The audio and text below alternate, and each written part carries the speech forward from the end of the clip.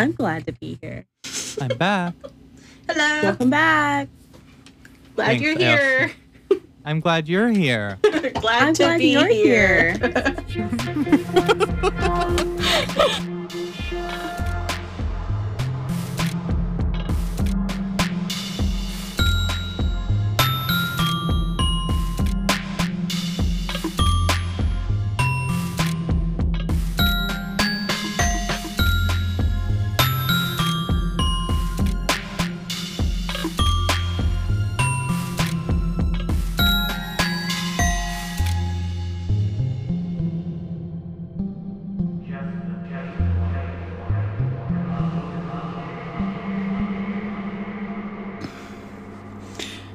It's dark.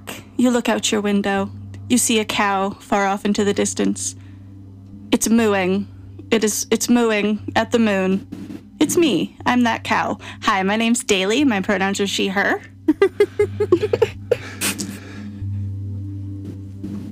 Who made this big mess? Oh, wait. Scary. Who made this big mess? My name is Rachel. My pronouns are she, her. Edamame and lima beans are wearing the same outfit. My name's Chris. My pronouns are they, them. And There's a woman in the window staring at you. She woke up this morning at 7:30, went for a jog, had a protein shake, and then she took a shower. After the shower, the woman walked to the window and started staring at you. I'm the feeling she experienced in that moment she first laid eyes on you. My name is Love, and my pronouns are they, them.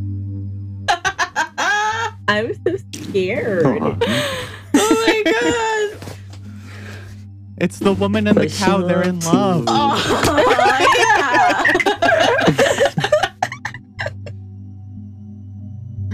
Both made the big They're eating lima beans and edamame. Well, this is Just the Fake Ones, a podcast where we talk about fictional crime and murder. And today we have a very special guest, our cousin Love, who Hi. edits the podcast and does music and writes music for our podcast and writes music for themselves and for you. Mostly I do for my themselves. Today, we were talking about the movie Phenomena by Dario Argento, which was a trip. But before that, how are my cousins? Doing the thing. You just saw two of us yesterday. Yeah. I hung out with Love and Liz. I want to hear about the party. And it was so hard for me to not bring up the movie at the party. It was so hard. I was there in spirit. Let me hear about it. You were there in spirit. It was fun. It's hard for me to be a host because I just sit there like, I hope everybody's having a really good time and they're not secretly wishing that they had stayed home instead of driving 2 hours to sit on my couch and watch Twilight Zone. It's nice to be together. I assume everybody had a really good time and enjoyed my chili. That That's good sounds chili. like fun. Also, It was good. Lots of good snacks. Also, there was an episode that was very trans and queer coded, and I called it out on that, and then we all enjoyed the episode a lot better, I'm pretty sure. Yes, that was a fun episode. Thinking about it from that perspective. Yeah. Let me get that episode. Hold on. Yeah, I I wanna need know. the name. I'll put it in my list of 600 tabs. Twilight Zone episode about the man afraid to fall asleep because he will die. It makes me wonder if that could be like an episode of this podcast, like just Twilight Zone episodes, because technically you could say he was murdered. Good. In his dream? Yeah. Okay. episode 9 of season 1. Shut up. I didn't ask for you. Did we watch 9 episodes of the We Twilight? watched more than 9. We skipped Time Enough Longer at than- last because I hate that one. Makes me too And then the sad. one after that was I didn't realize the you were robot watching one, it. right? Mhm. I stayed with love because, not with cousin love. With love in my heart. So it's episode 9 of season 1. It's called Perchance to Dream. And if you watch the episode and think in yourself, the woman in his dream, just picture in your mind, just choose and write in your brain that she is a trans woman, and that episode makes a lot of sense. Why are you afraid of dreaming about women? Mm-hmm. I'll give it a watch. I may have already watched And the one it. part, there's one part where they go into a haunted house together and they get surrounded by scary things, and just that's the woman's non-binary friends. And if you see them that way, it just makes a lot of sense. Mhm. I want to watch it. Well, You have to. they It's might fun. still do this. But did anybody used to watch Twilight Zone on New Year's when they would just marathon it? That, oh my gosh, my Oh, yeah. Yes. favorite. Oh, yeah. My favorite. That was like a yearly tradition at my house. It was a yearly tradition for me alone in my house. Okay. Some of my earliest memories of New Year's Eve is sweet and sour chicken and Twilight Zone. My earliest New Year's memories are from the year 1999 going into 2000, and we were all sick. And they, on TV, they were doing like huge celebrations, right, for going into the 2000s. And I was fighting my sickness so hard to like try to open my eyes and watch the TV. So probably like every half hour or so, I like would catch a glimpse, and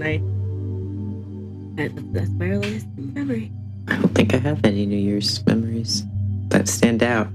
Oh no! We need to change that. Gotta make some. We were not a big holiday household Oh. growing. We always did a New Yeah. Year's Eve. Oh, I did too. Always did a New Year's Eve. We would make pigs in a blanket, Yes. and nice. we would ring my mom's grandmother's bells really loudly when midnight hit. Really annoyingly, out on the front porch, we would slam those bells. Oh my gosh. And we'd scream Happy New Year. It wasn't quiet. Aw. Do you remember how much you loved pigs in a blanket? The best. My mom will always remind me, like, anytime we were gonna have a party at our house, you would always ask her, are we gonna have pigs in a blanket? I miss them. It's the one meat thing that I miss because I can still make them with like veggie hot dogs, but there's not mini veggie hot It's dogs, not the and same. it's not the same. So Yeah. You're going to have to go through the process of mini hot dog. And Oh, God. then, only then, that's the real horror of Halloween.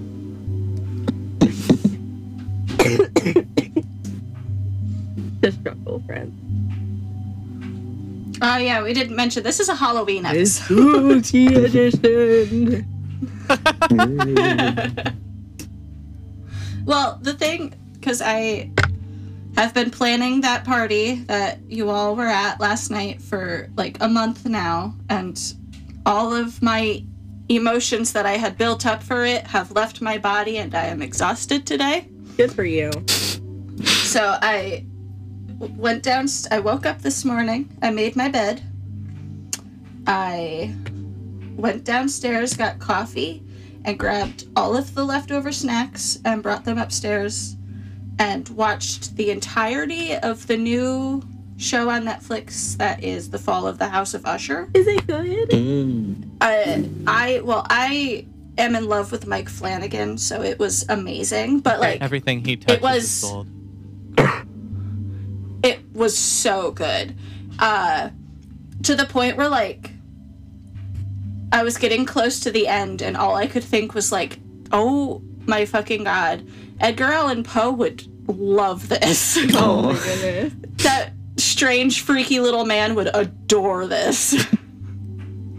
I want to watch it. It's been on my radar for a while. I know it just came. You know, they've been about it for a while. Did you say one time that's like your favorite short story or something? Or why am I making, like, having that memory? No, we've talked about the fall of the House of Usher a lot of times for some reason. I've never been huge on Poe.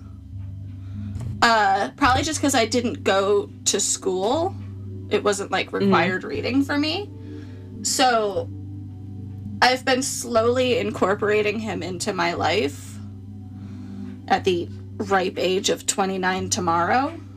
And watching this now, I feel like I need to be in my Edgar Allan Poe phase. Yes, your Edgar Allan Poe era. This is the time. You didn't Plus, there's also get to be a edgy 13-year-old in public school who made Edgar Allan Poe your whole personality in English class. So now's the time. Yeah. I was unfortunately more obsessed with H.P. Lovecraft. Yeah. Some of his stories are still like my favorite. Like my favorite one is Dagon.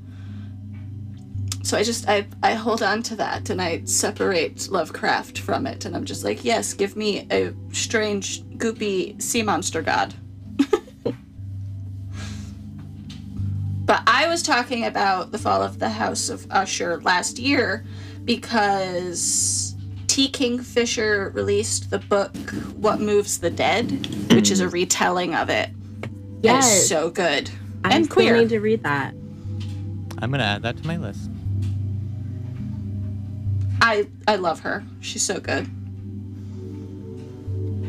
And by I'm going to add it to my list, I mean I'm going to go and get it right now. But I can't say how because this is a public podcast. Yeah, it's okay. By using your library card. And The getting it through library. Wink, wink, wink, wink, wink. I mean, it is called library, so, I mean. Yeah. Oh, But it is a queer book. The main character, T. Kingfisher, made them trans, which is really cool. Good. But like trans in an interesting way of like, they were born as a specific gender, but then they joined an army, and being in the army gives you a different type of pronoun. It's really interesting. Ooh. Yeah.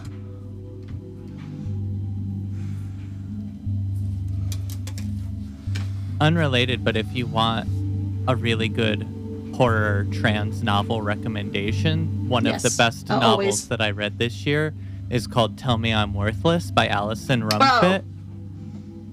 I did read that. That book messed me up. It fucked me up. I want to read it again because I don't know what parts of it I didn't like. I think I read it too fast. Yeah. That was my issue this year, is I've been reading books way too fast. It was good and it was written well, but I think it just freaked me out too much. I couldn't enjoy it. No, it freaked me out too. That's why I loved it. Yeah. I want to be fucked up. I want to be freaked out. Yeah. What is it? It's Tell Me I'm Worthless. Okay. Put that in my cabinet. It's Twilight Zone, a good afraid to fall book. asleep.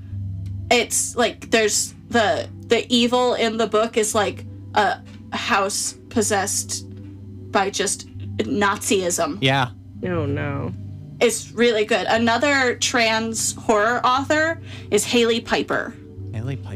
Haley Piper writes some fucked up shit, and I love her. Trans people do everything better. Yes. The one that I read from her that I loved, and I found out the other day that it's a series, is what is it?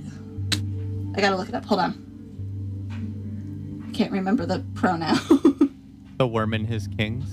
Yes. I loved that book. I'll read it. It was so good. The other one is your brain is a terrible thing, a terrifying thing. That one was cool. Same author? Yes. And then another trans author, horror author, is Eric LaRocca, which a lot of his horror is just vibes, just bad vibes. I read the first thing he published was Things Have Gotten Worse Since We Last Talked or Spoken. And I remember it's a short novella. I read it in about an hour and a half. And when I finished it, I immediately went to Archive of Our Own and found the fluffiest thing I could find because I needed to heal. I really did. And that never really happens to me. Wow. Yeah. Oh, that's so exciting. I think that I could probably just listen to you two talk all day and daily just to Christmas. And then Love says, I'll add it to my list. I'll read it right now. I love this. What am I reading right now? It's really good so far. It's, oh shit, I'm not logged in. Hold on, I have to log into Goodreads real fast. Okay. Hold on, everyone. Oh, what's it called? Oh, there we go. It's called Last to Leave the Room by Caitlin Starling. I've heard of that.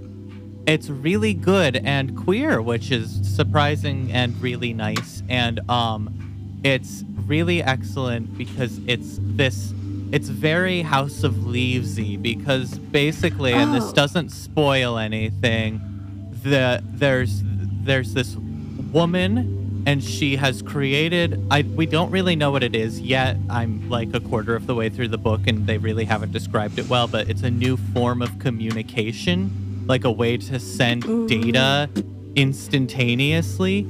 And yes. And she's underneath a city working on this, and then they find out that the entire city is sinking by like 27 millimeters every single week. And they don't know why. Wow. But then she goes home and she's like, I can't tell anyone this, but my basement is sinking by 27 millimeters per day. Just my basement. And it's expanding and getting bigger. And she doesn't want to talk about it to anyone. And then she like is going crazy, but also she's not. It's really incredible so far. So if you like House of Leaves-y books, that's a good one. Oh, Rachel. I have two more things to talk about. Rachel, you are too close to your So mic. loud. I'm the same distance as I was. Maybe something unplugged. You got so loud. You're screaming. Hold We on. hear like a lot of things other than your voice. Okay, hold on.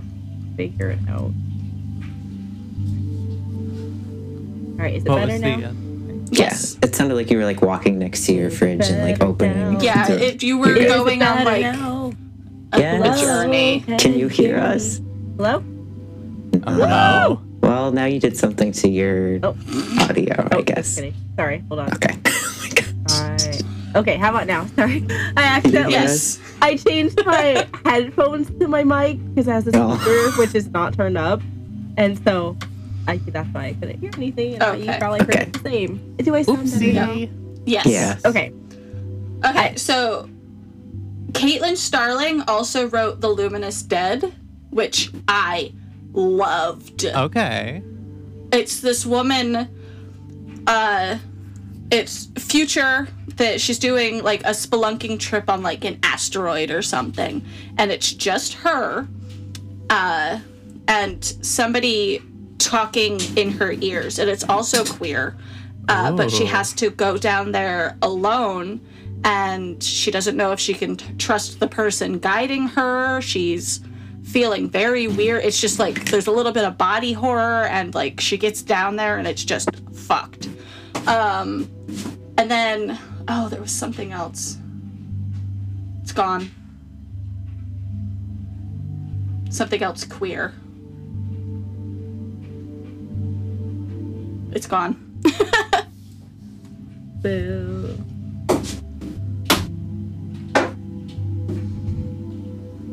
Or I guess maybe more specifically, The Luminous Dead is sapphic. Nice. Okay. Are we ready to move into the movie? Did we all check in? What? Hello? Chicken? I said, oh, can you hear me? Mm-hmm. No. Oh, okay. I said, are we all ready to move into the movie? Did we all check in? Oh, I just I heard I just whole heard fuzz I'll part. check in. Chicken. Oh, weird. I'm ready whenever y'all are. Yeah, let's get into Phenomena by Dario Argento. And leading us through this expedition is Love. Hello. Clap, clap, clap, clap. Okay, so you can all hear me, right? Yes. Okay. If you ever can't, like if I cut off in the middle of a sentence or something weird, just let me know. Yeah. So this is my third favorite film of all time. It was I my have to know second. what the first two are. Yeah, it was my second, but my first favorite was I'm just gonna say it still is because I don't think it can ever change. Is Labyrinth with David Bowie and Jennifer Connelly. Yeah. And Yeah, then, yeah. And then from 1986, and then my second favorite film is Everything Everywhere All at Once, which Nice, from nice. 2022 is just such a phenomenal film. And then my third favorite, which was my second, is Phenomena by Dario Argento, also starring Jennifer Connelly, but from 1985. I'll get into my love of Jennifer Connelly later, but I just want to talk about the idea of the film for a second. So if you've never watched a Dario Argento film, he was a director. He still is a director, but we don't talk about that. He was a director in the 70s and 80s, most known for the original Suspiria, and also known for the Giallo films. So Giallo is yellow in Italian, and Giallo is a genre of novel and film that is a murder mystery or a horror thriller. It is anything it's for English speakers, it's known for Italian produced horror films, but in Italy and to Italian speakers, it's just any film that is a horror or mystery or thriller is a giallo film. But for us, for the purposes of this, the giallo genre, especially in the 80s, included a lot of Dario Argento.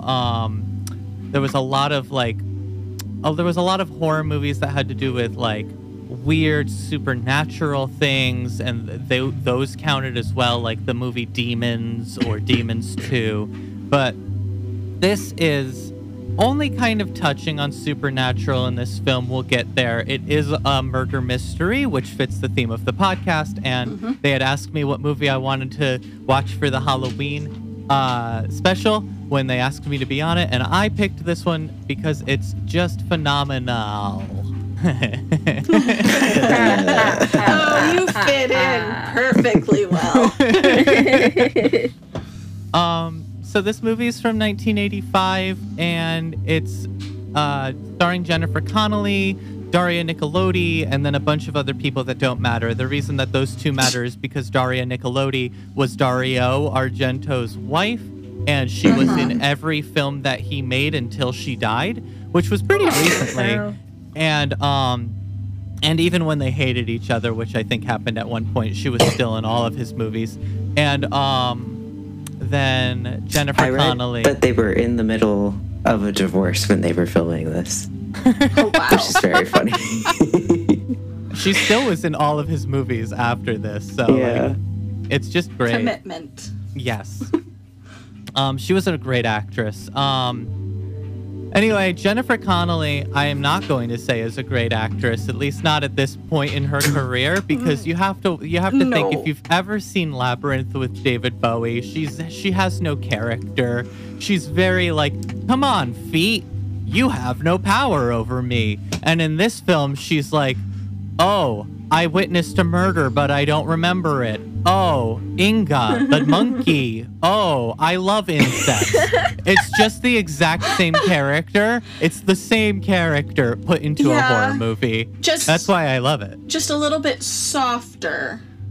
Yes, a I little feel like soft. a lot of the dialogue is delivered very softly and like it's hard. Sometimes it felt like moments weren't given enough weight, or almost like the lack of weight made them feel scarier sometimes. Yeah. I think that's just a Dario Argento thing, though. It is. There's like a dream quality to it. Yes. Like the words being spoken don't match up with faces and mouths in the way that you expect them to. Which I have heard other people mention about his movies, or at least his early movies.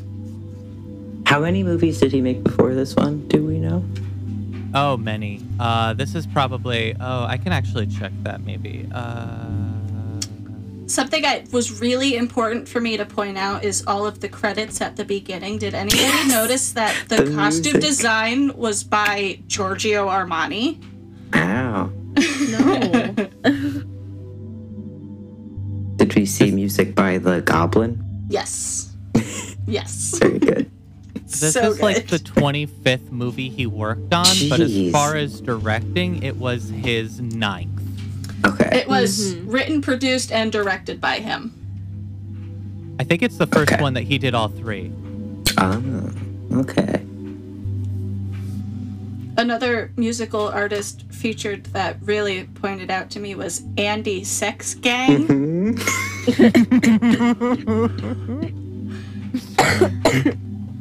And I made a note to myself to check that out later, but I haven't yet.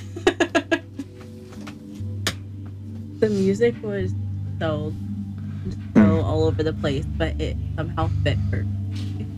Like it just matched the other off vibe. It was something. It A was lot something. of his movies used goblins, Goblin, or Claudio Simonetti's Goblin, as it would later become known, because the band broke up into 2 facets, which was Claudio Simonetti, who got a whole bunch of new musicians, and then Goblin, which was all of the rest of the people in the band. And so Claudio Simonetti, who was the leader of the original Goblin, said, I'm going to call my band Claudio Simonetti's Goblin. Anyway, I've seen them live. They're incredible. Oh. Yeah. Yeah, That's he goes awesome. on tour and they play Dario Argento movies, but they do the score live. Oh my gosh. That's Yeah. cool.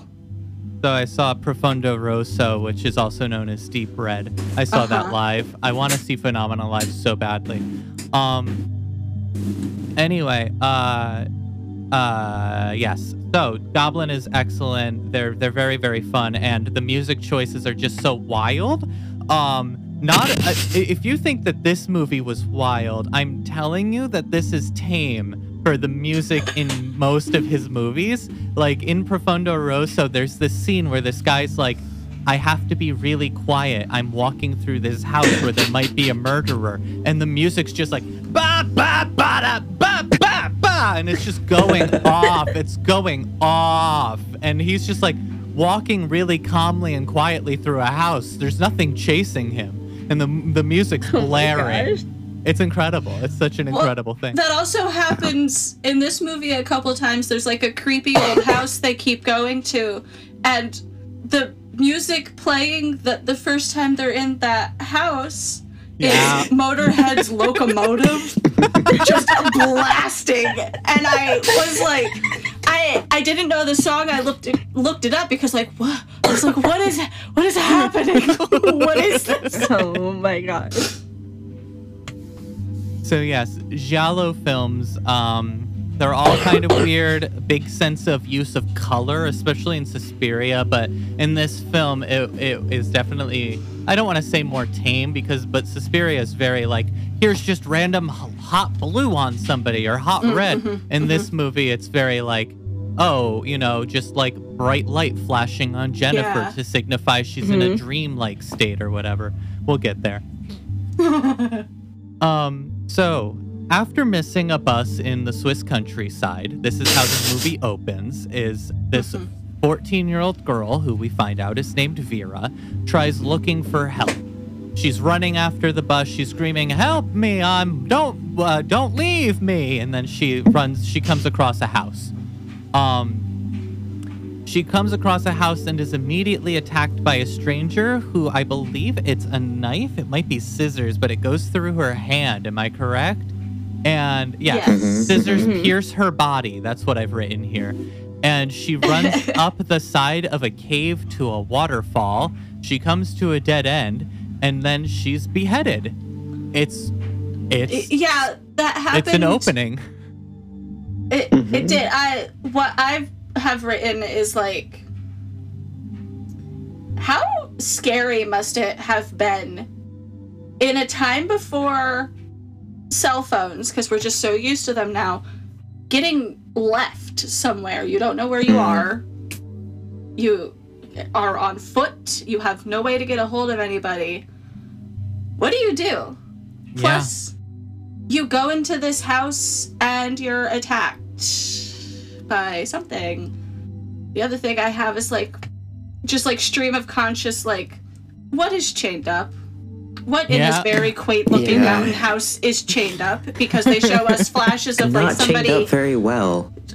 Something pulling against chains that are in a wall. With like thumbtacks. Like not very secure. Yeah, they're just kind of like eye hooks in the wall. That's not doing anything. Oh yeah. And I just also just like, she's just decapitated all of a sudden. Yep. In slow motion. We get it in slow motion. We sure do. Well, they don't really show it. They just more show us her head falling into the water. Yeah. Well, It's not funny. After her head is cut off by scissors, we're assuming, we're introduced to a chimpanzee named Inga, walking through the darkness and entering a room where Vera's case is being inspected by forensic entomologist John McGregor and police inspector Rudolph Geiger. John's room is surrounded by insects, and he is an expert in the life cycle of many different insects. They're talking about Vera's case, and we also find out that Inga is John's nurse and friend, quote unquote, and that his laser pointer will point at things he needs, and she'll get them. From here is the first gross out moment of the movie. There are many, which is the decaying head of the girl. We find out that it has been 8 months and 15 days, don't forget, since the tourist had her head cut off. That's what I have. I guess that was a quote. And 15 days, don't forget. It's you see the head. They show it. It's covered in maggots. It's disgusting. It's very gross. Go ahead. If you've seen Hereditary, with Charlie's head off with all the ants on it, it's like that. Yeah, it's one of those moments. Spoilers for Hereditary. The inspectors speculate that means that she would have died between September 7th and 10th, and that it's 8 months later and 15 days. They also speculate that the tourist is but the first in a series of murders against young girls, since John's former assistant Rita has also been missing for quite some time. You get a lot of exposition right off the bat. Right off the bat, we learn that there is a murderer. There's no question about it, and that they've been killing young girls. There's like no speculation. We learned that. Meanwhile, something else that was really important to me. Yeah. In that severed head moment was that those are real maggots. Real bugs in this movie. I don't like that. All real bugs. All real Paid actor bugs. I hope they all made $1 million from each of them for the film. Bug money. Bug money. Meanwhile, we finally meet Jennifer Corvino. Jennifer Connelly, my queen, I have in all quotes, in all caps. The daughter of a famous American actor who they wanted, fun fact, I guess we could say this later, but they wanted it to be Al Pacino, and he said no because he didn't have a daughter. So, so they make someone up. And she's in a taxi and with this woman. Her name is Frau Bruckner. and she introduces herself, and says that she'll help get Jennifer settled at this school. It's the Swiss Richard Wagner Academy for Girls on Richard Wagner's estate, apparently. Also, apparently, I just want to say she must be showing up for school in the middle of May, based on it being 18 months and 15 days since the murder, and the murder happened at the 7th of September. You know what I mean? Like, if it's 8 months and 15 days later, it's the middle of May. So, like, it's just kind of strange that you're showing up for school in the middle of May. Like, what trimester is that? Doesn't make sense to me. Unless she's showing up at the end of the previous school year to settle in before the beginning of the next one. Maybe, but there's a scene where they're in a classroom at one point. I don't know. They are very With the BG shirt. strange. The BG shirt. Strange interactions in that classroom. Yeah. In the car on the way there, a bee enters the car and everyone freaks out. Like, really freaks out. Like, a little dramatic. Like, So they freak much. out like she pulled out something snake. very dangerous, like a cobra, or like, I'm thinking hornets, or she opened her purse and hornets flew out. Like, they freak the fuck out, and she's just like, no, it's okay. It's like, it's literally just like a bumblebee, and they're like, ah! The car swerves on the road. And Jennifer very calmly says, "Insects never hurt me. I love them." In that exact inflection. Yeah. Anyway, shout out to the random voiceover by the man telling us all of this, and Never comes back. No, And he he never comes comes back back. one other time. He comes back one other time, I think. When? At the end. Oh, does he? No. No, I could be wrong. It's nighttime now, and they just pull up to the school, and there is a voiceover that's like, and Jennifer blah blah blah is entering a world of, it's all like of that You're like, vibe. oh, it's gonna be narrated, and then it Nope. never comes back. Never. Now you get Motorhead.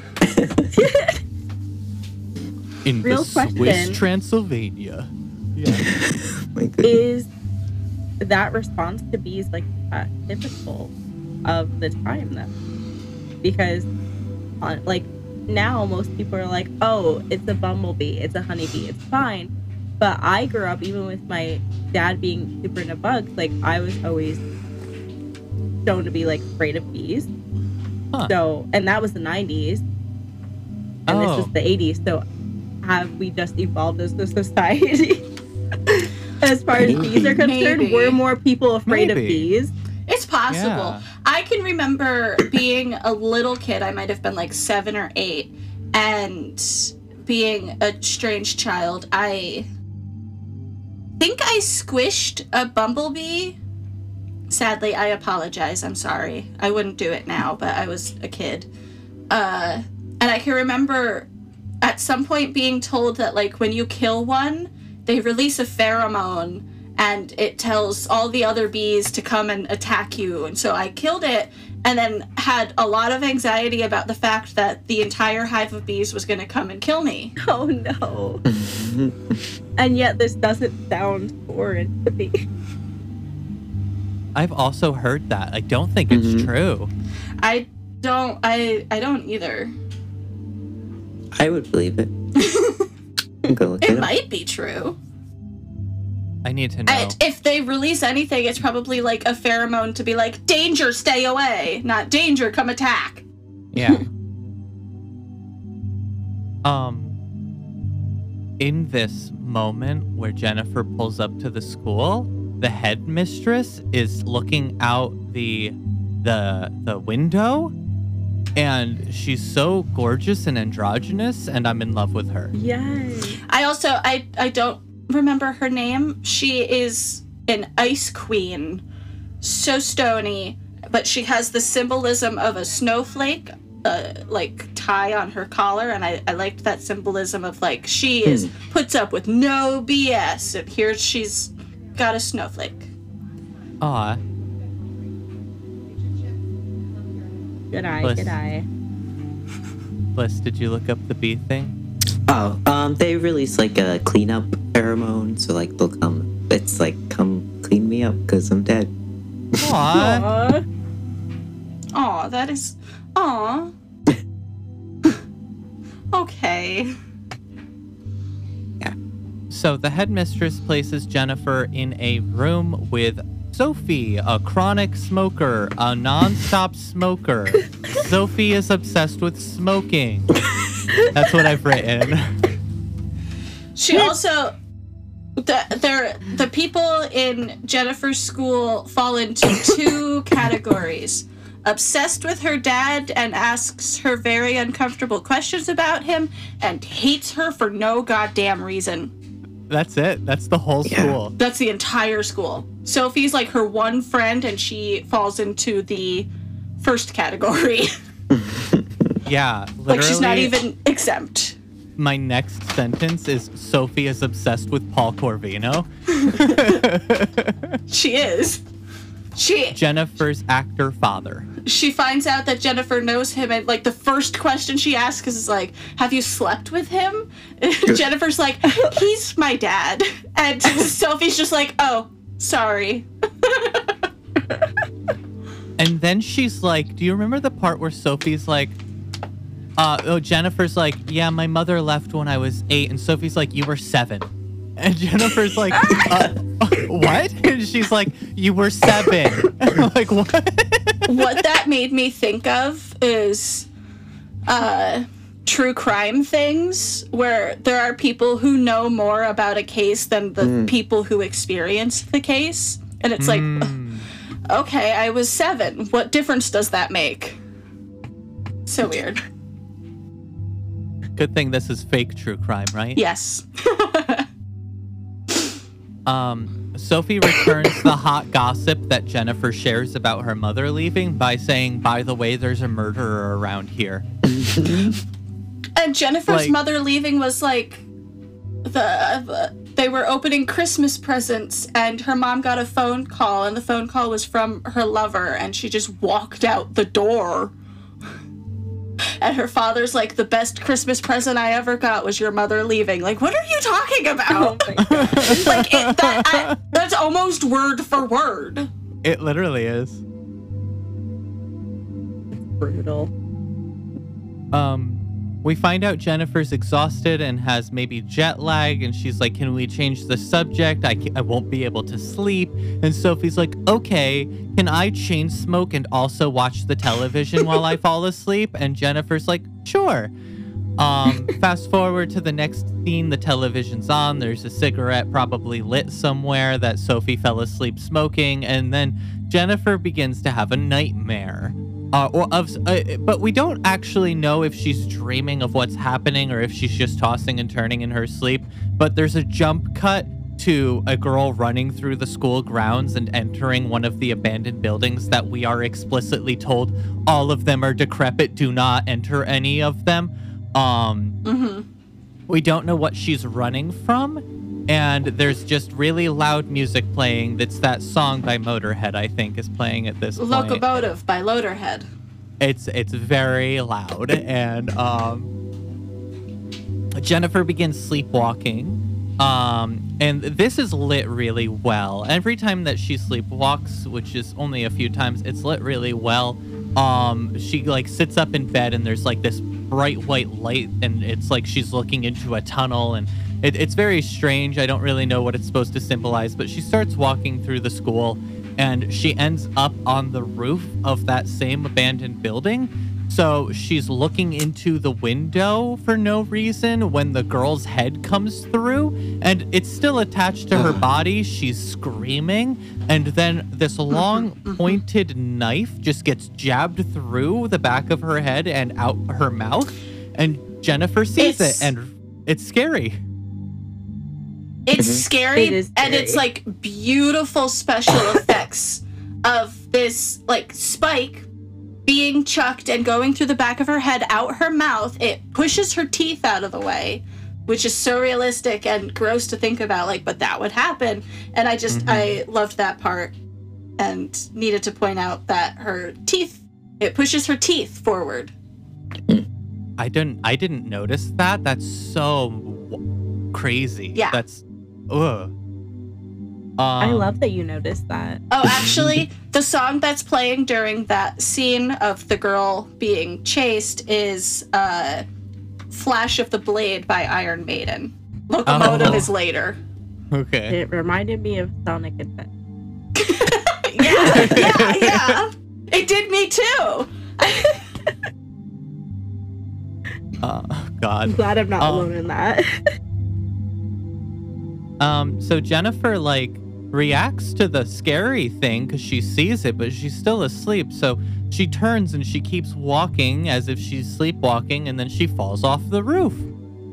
She still is not awake, so she becomes half asleep, where all of the buildings are brightly lit up, but she can kind of see where she is.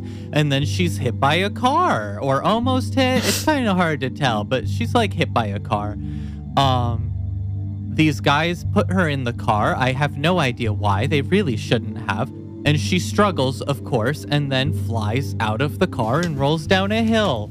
It's really weird. The whole scene there is very strange. And then Inga's there in the woods and finds her and leads her to him. Thank you, the scene Inga. of her, them stopping and grabbing her and putting her there in the car, it feels like they expect her to come partying with her. Mm-hmm. The one guy's pulling seat. on her shirt and telling her to calm down and just chill out. It's I'm sleeping and you hit me with your car. What do you want from me? Right. It's very they've got her in the front seat. It's a convertible and they're just being very creepy. And then she rolls out the car and they're like, yes, she's dead. And then they don't go after her to check on her. Yeah. They are not being linked to that. No. We never see them Jennifer- again. No, they're gone. Jennifer says she doesn't remember anything to John McGregor again. That's the entomologist guy, the bug guy. And upon noticing the affection that his captive insects have for Jennifer, or just this one, McGregor comes to believe that she has some sort of affinity with them. He doesn't really speculate on this during this scene, but he does notice it, and he's like, this bug's acting as if it's mating, but it's not mating season. And she's like, huh, strange. All bugs do that with me. Yeah. I did pick up on the weirdness of that, but I didn't put it in my notes of just that's weird that I make all the bugs really horny for no reason. She got that good pheromone. Gross. The next day at the academy, the headmistress has Jennifer medically tested for EEG for her sleepwalking. This whole scene's wild. We'll get into it, but needless to say, the procedure makes Jennifer uneasy. She gets brief visions of the previous night's events. I have a quote, but I'll come back to it in a minute. I want to know what you have to say about this scene. For me, it was just a very strange thing to just be I think the headmistress says something none of our girls have ever left the grounds at night. And then the next scene we see somebody doing that, but it's very weird to be oh, you sneaked out and was sleepwalking, apparently. Let's scan your brain. I think you've got multiple personalities. What? It's wild. Yes. You're not my doctor. Go ahead.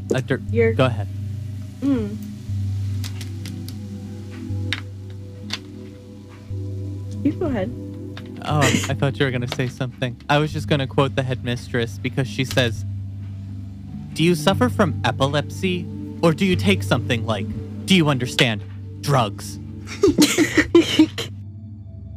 And then Jennifer's like, I'm not epileptic, I'm not crazy, and I'm not stoned.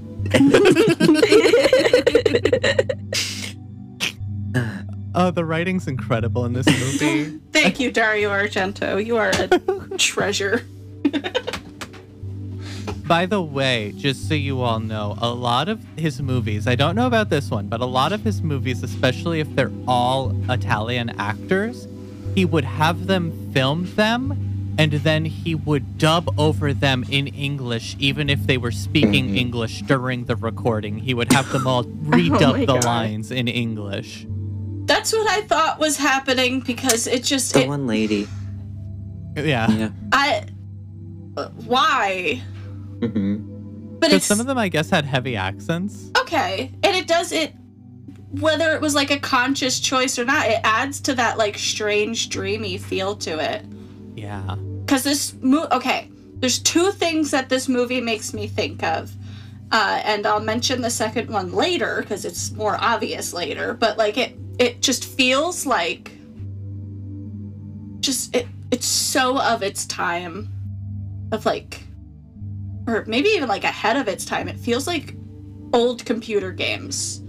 It like, especially like big weird house, and also there's a monkey here for some reason. like what do you mean? And she can talk to bugs. Like it feels so. I don't know. Maybe I should just mention now. The other thing it makes me think of is specifically the Clock Tower. Yeah. The game, The Clock Tower, which is probably intentional on the people who made the Clock Tower. I would be shocked if it wasn't like a direct what's that thing called? Inspiration. I don't even think I'm the first person who noticed this. It's just like something that I pieced together of just like, this looks like the Clock Tower. That's so interesting. That's a good game. Mm-hmm. But I noticed it before we even got to the end with like the big thing that's like the Clock Tower. Just like the way it feels, and Jennifer herself looks like the girl you play in Clock Tower. I don't know. Yeah, God. Big brain, big brain. Small brain. Very small brain. These are obvious things to put together. So Jennifer calls her father's lawyer, Morris Shapiro, from the fanciest phone booth I've ever seen. But she can't get through to him because he's celebrating Passover. She wants to leave the school, but she has to wait. Oh, so I'm going to pause here and say that this is actually a discrepancy if we are to believe that this happened in the hypothetical year of 1984 or 1985. Because in 1984, Passover happened between the 16th and 24th of April, and in 1985, it happened between the 5th and the 13th of April. We know that it has been 8 months and 15 days since Vera's death, and we have to be in late May. He is not celebrating Passover. Anyway, I just need to point that out. I need to. I'm so glad you caught that. Honestly. I love continuity errors, and I love finding them. I've been a continuity expert on a couple small independent films, and shit like that, I'm like, you can't do this. So I catch them now because I did it. A lot of small little continuity errors in this movie that I noticed. It's just like stupid things like her hair looks different in that shot than the previous one, even though she's in the same position. Like the first time she sleepwalks and she sits up, her hair is over her shoulder, and then we cut away and we cut back to her, and her hair is on either side of her shoulders. It just took me out of the moment a little bit. Maybe she shook out her head a little bit. I can enjoy things easily because I don't notice these things. That's good. I'm glad for you. Keep it that way. What? Yeah, I wish. Sometimes I wish I did these things. I wish it was easier for me to pay more attention to detail. Notice things out, but I feel like I also have an easier time to oh yeah, that's so good, because I don't have to be taken out of the moment or think about side things. That night, Sophie sneaks out to see her boyfriend, the most boring man, and the murderer chases after Sophie, mistaking her for Jennifer as she's wearing the same sweater Jennifer wore the night before when she witnessed the prior murder. Gosh. Wow. Yeah, well, she says, "Do you like it?" to her boyfriend. She's like, "Do you like it? It's Paul Corvino's daughter's sweater, and it's the same one." She's my roommate. Yeah. She sleepwalks. And he's like, "What's she like? Is she sexy?" Well, it's also a thing of just like you say, he's the most boring man ever. They make out for they don't even make out. They kiss for 5 seconds, and he's like, "I have to go." Why did he come all the way out in the first place? I don't did he give a reason for why he has to leave? I'm sure. But, and then yeah, he was like, "I have to go to military school in the morning," or something like that. It's just so dumb. And then she's mad at him because he's leaving. Which, like, sure, whatever. I sneaked out of school, but I feel like in they that broke moment, up. yeah. I actually had, I had written in my notes that they broke up, and I was like, I don't want to be so dramatic as to say they broke up just because she told him to fuck off. But, like, it felt like that. It felt very much like, okay, we kissed for 5 seconds and you can't even stay another 5 seconds to kiss me. Like, I sneaked out of my very strict boarding school that thinks nobody ever sneaks out.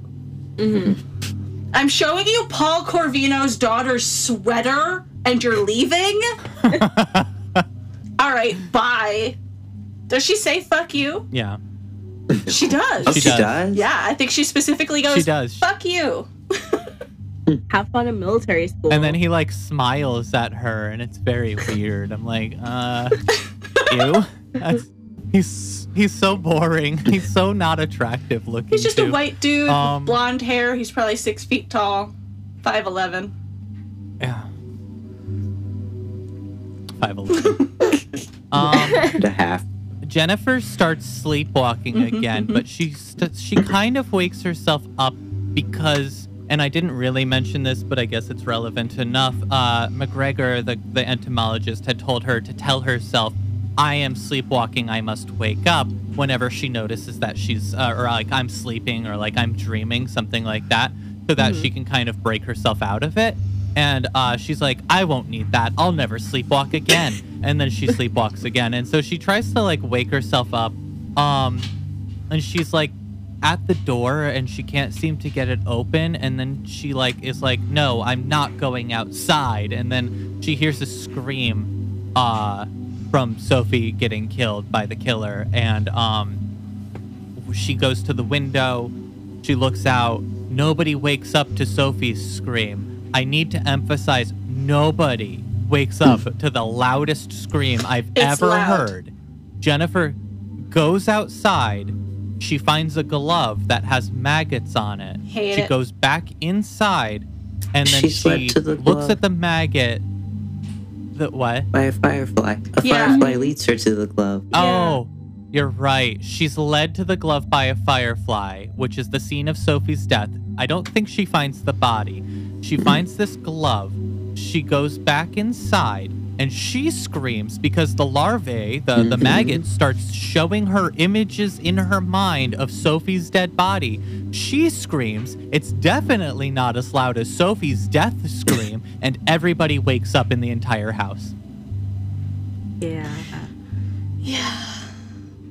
And then ends the only person who was, like, kind of nice to Jennifer. Who was supposed to be watching her to make sure she didn't sleepwalk. Yeah. But she left to go see the most boring man in the world.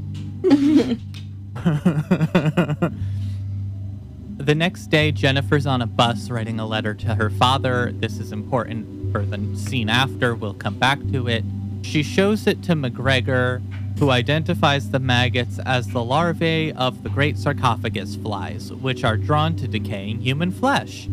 He theorizes that then, unlike the Wikipedia, which had said that it was earlier in the movie, he theorizes at this point that Jennifer has some sort of psychic connection with insects, and that the killer is also a necrophile who has been keeping his victims close to him post-mortem, unintentionally collecting the maggots on himself. Both of these things happen during this scene.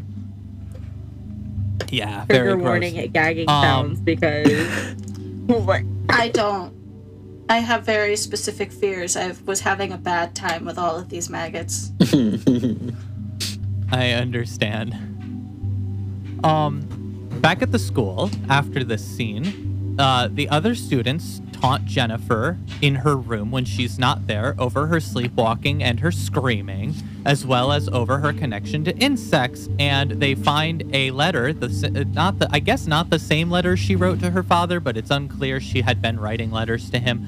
And this one girl starts quoting the letter directly. I didn't write down what she said, but she was making fun of Jennifer, saying, "The bugs listen to me when I tell them what to do." And now comes the best sequence in the entire film, which is the students going up to Jennifer and pretending to be different insects. Like, I'm a mosquito, I'm a black widow, I'm a fly, I'm a bumblebee. And they start running around her and saying what they are. And then they go, "We worship you, we worship you, we worship you." It's so good. It's such a good scene. I've drawn pieces of art about this scene. I love this scene. And then Jennifer walks away, looks at them. This beautiful light comes onto her face. This fan starts going behind her. She's crying and smiling. And then she says, "I love you. I love you all. I love all of you." And as she does this, 10 billion flies start banging against the glass of all of the windows of this building, trying desperately to get to her and to maybe kill the people inside. I really want to know if they would have killed the people inside. And everyone's like, "What the fuck is happening? What the fuck is happening?" And then she faints. I wrote in my notes an incredible scene. From her perspective, "Here's 4 billion flies because you bullied me, and now I'm gonna take a nap."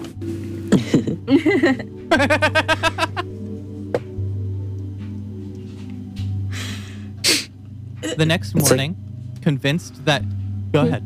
No, go ahead. The strangest way to bully someone, just saying, "We worship you, we worship you. I'm a fly, I'm just a bug." And it's just like... It's so good. Just targeting this one girl just because she's a little weird and doesn't like being at the school. Like, okay.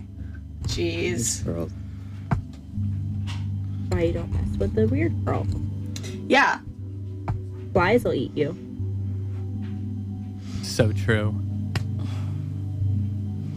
The next morning, convinced that Jennifer is quote-unquote diabolic and possibly responsible for the killings, even though she wasn't there 8 months beforehand when the first one died, the headmistress arranges for her to be transferred to a mental hospital.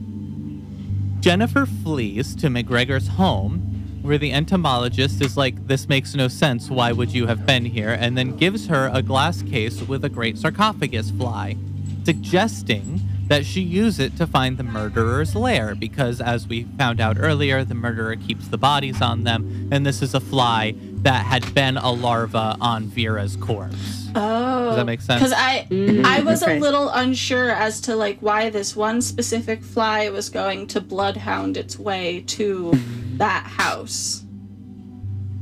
Yeah, well, they're drawn to dead bodies, and so even if it wasn't a larva or maggot that was on Vera's corpse, although I think it was, even if it wasn't, apparently the great sarcophagus fly, if there's a big enough smell of bodies, which if this killer keeps all of the bodies near him, this fly would smell that and want to go Because there. how many dead bodies did they pass on just the bus ride over? True. That's true. At But least he's also the one. greatest detective, Dr. McGregor says. The He's fly. the greatest detective to be known He to says man, or something like that. The two Yep. greatest detectives are going to Yep. check it out. You and this And fly. little fly. And she's like, "How am I supposed to find it? It could be anywhere." And he's like, "Not anywhere, on this one specific bus route." So Jennifer gets on the bus with a fly in her lap and has the window open, and this woman shout out to the aggressive woman on the bus who wants Jennifer to close the window even though it's not bugging her, and Jennifer says no. And then once she gets off the bus, she runs to the back of the bus to aggressively shut the window and angrily stare at Jennifer. Yeah. Yep. That was Great moment. Great moment. Oh. So the fly leads her to the same cottage that Vera had found earlier in the movie. And it's empty. Nobody's there. Jennifer's walking around. The fly is going crazy. And then all of a sudden, she's in a closet, and this one dude is like, "Why are you here?" And she's like, "I was looking for someone." And he's like, "Who? Nobody lives here. Nobody's lived here for 8 months." And everyone's like, "Whoa." And so she runs away, and then Detective Geiger comes up and to talk to this guy. We find out, I guess he's the real estate agent. He's just a real estate and agent. He's like, "I can't tell you who lived here beforehand." And Geiger's like, "Yes, you can. I'm a cop," and then throws his badge into the camera to end the scene. But by the way, the fly lands on a decapitated hand in the house, so there was a body there. With maggots on it. With maggots on it. That night, John McGregor is at home when Inga gets locked out, and he is heading down the little elevator on his staircase in his wheelchair. He's wheelchair bound. It hasn't come up, but he is.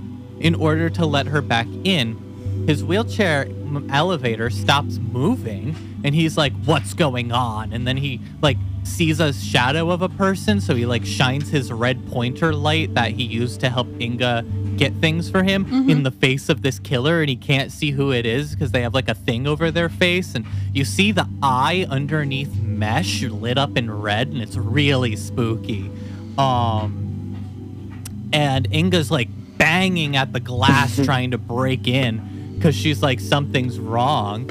And then he's stabbed by coming down the elevator with the knife out in front in order to stab into him when he reaches it. I'm going to do my thing and victim blame the monkey. Okay. Just because she is banging against that window. We have had cases where these creatures, I know she's not a monkey, she's a chimp. She's an ape. An ape, yeah. We've seen those things eat people's faces off. She probably doesn't want to break the door. She could have gotten through that door. I have accidentally broken window glass by just tapping my knuckle against it. She was slamming her big, strong monkey fists on it. She could have done more, is what I'm saying. Try harder, Inga. Doesn't she break the glass? She gets in eventually. She does get in eventually, but it's too late. Yeah, she gets in. She was trying. Also, I'm not going to victim blame Inga. I love Inga. That's my angle, is that I victim blame things now. If there's a bag over your head, put a hole in it. The other thing, when they are removing the doctor's body from the building because he's dying, that is when Locomotive by Motorhead plays. Oh. Okay. Yeah, such a powerful scene for that song to play. So Inga goes on to his lap and is trying to wake him up. He's dead. And then you see his body getting taken out. Nobody knows where Inga is or cares. And with nowhere left to go, Jennifer calls her father's lawyer, Morris Shapiro, again to take her back to America. She's waiting inside of this bank for money to be transferred so she can buy a ticket, for anything to happen. And then, what's her name? Bruckner from earlier, the one that was in the taxi cab that is played by Daria Nicolodi, by the way. That's who that is.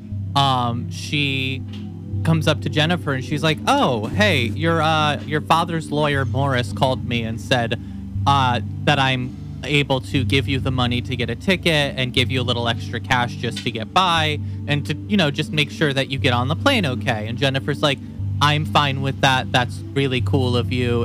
When's the plane? And she's like, tomorrow at noon. Every other plane left for the day. And Jennifer's like, I'm not going back to that school. I'm not staying at that school. And Bruckner's like, oh, that's fine. You can stay with me.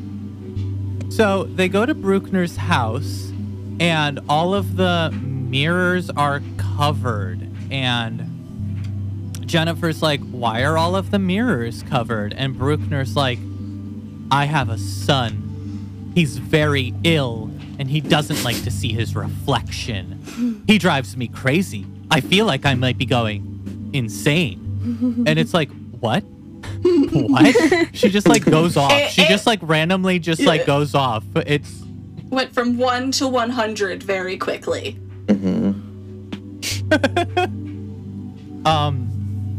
Bruckner insists that Jennifer take pills before she goes to bed, citing that she must be like tired or like anxious or like whatever. She like gives her these pills and she's like, you have to take them. And Jennifer's like, okay, well, it's nice of you. I might as well. So she takes one of them and then she goes into the bathroom. But she starts to feel weird, like shaky, dizzy. And so she assumes that they might be poisonous. And then this scene is really rough. She starts drinking cups and cups of water and then forces her fingers down her throat to cough up the pill. It's messy. It's not fun to watch this scene, and I don't enjoy it. No. Also, while this is happening, Bruckner starts losing her fucking mind because she's banging on the bathroom door and screaming at Jennifer to open the door, and it's very uncomfortable. It's very uncomfortable. So yeah, that's a fun part of the movie. Jennifer throws up the pill and then walks out of the bathroom as if nothing happened. And Bruckner's like, did you take the pill? Did you take the pill? And Jennifer's like, doesn't talk to her. And Bruckner storms into the bathroom and Jennifer goes up to the phone that's right next to the bathroom door and starts dialing. And Bruckner like walks up, noticing she didn't take the pill, and like slams her hand down. It's like, who are you calling? And Jennifer's like, whoever I want. And then Bruckner like knocks her out, like knocks her unconscious and like chokes her and like all of this really weird stuff. And then like, she's unconscious and Jennifer's unconscious because she's screaming for help before she gets knocked out. She was trying to make a phone call. Bruckner takes the phone and locks it in a room that Jennifer can't access. And then, fun fact, everyone, she just releases all of these metal cages over the windows so that Jennifer can't escape the house. That is very survival horror of her. Just to be like, I'm gonna press this button and we're locked in now. I hated that. It's terrifying. And then Jennifer's unconscious in this room, and it cuts to Detective Geiger, who had been doing a lot of behind-the-scenes work. There's a very quick, kind of boring scene where he's at a mental institution, and he's like, I wonder if somebody broke in instead of broke out, and we're left to wonder what that means. And he starts to question Bruckner, who confirms that she had worked at the mental hospital and that she had been sexually assaulted of some sort. We're not really sure what. The Wikipedia says that she was like sexually assaulted, but we don't actually know if it was sexual. I don't know if she clearly defines that or not. I don't know. It's heavily implied that she was assaulted and then gave birth to whatever she gave birth to. Yeah, I guess. Yeah, you're right. This was that part of the scene where I was like, I was on my like second rewatch of it for this, and I was like, I don't need to hear this again, so I fast forwarded through it, and then I forgot it, and I didn't take notes. So yeah, I guess she was like She was impregnated, we'll say, and then she had her son, the one that we've learned about, and it was 15 years before. And then she leads Geiger to the basement and imprisons him. Anyway, after waking up, Jennifer engineers her escape through the basement. She's trying to get to the phone. She can't get to the phone. It's a very tense scene where we don't really kind of know if she's going to get caught. And then, because, we don't know where Bruckner is, we don't still really know what's going on, if she's the killer, if she's, what's happening. Then Jennifer ends up in the basement. There, she finds Geiger and falls into the pool filled with maggot-infested corpses. Yay! Horrible. So gross. It's literally just like an in-ground basement pool full of maggots. And bodies and pus and blood and we don't know what Maggot else. and flesh soup. Oatmeal. It's the bog of Chowder. stench from Labyrinth, but in this world. And she's struggling, and my notes is just all caps. It's like, no, not the maggot water. Stop going under the maggot water. I hate it. I hate it. I hate it. I hate it. She keeps slipping and falling back into it, which is the worst part. So it's everywhere. It's in her mouth. It's in her nose. Oh. Yeah. Do I remember correctly that Geiger rips his hand out He of breaks his thumb. the he breaks his thumb to rip his hand out of handcuffs or something? Mm-hmm. Yeah, I didn't watch that either. This movie, it was it's weird and eerie in its kind of moment, but the last 10 minutes is fucking. I took speed and everything is happening right now, and everything is at 50 and 100, and I have no brain. Mild up until this point. I could handle it. It was fine. It's a slow burn until this moment. We didn't even get to the worst part yet. I don't even know how to tell you that we didn't get to me what the worst part of the movie is yet. And so what happens next is Bruckner taunts Jennifer from inside the pool because Jennifer's can't get out and Bruckner's standing at the top of it. It's so unhinged, And then Geiger too. frees himself. It's so unhinged. She's like, you can't get out. It's Kicking her impossible to back in describe and what's stuff. happening here. And then when Geiger breaks his thumb and frees himself from these handcuffs, he furiously beats Bruckner long enough to let Jennifer escape. Jennifer finds Bruckner's son, who has a hideously deformed face, and he starts chasing Jennifer with his knife spear, and he tries to kill her. Okay, And then there's they're on a boat. Okay.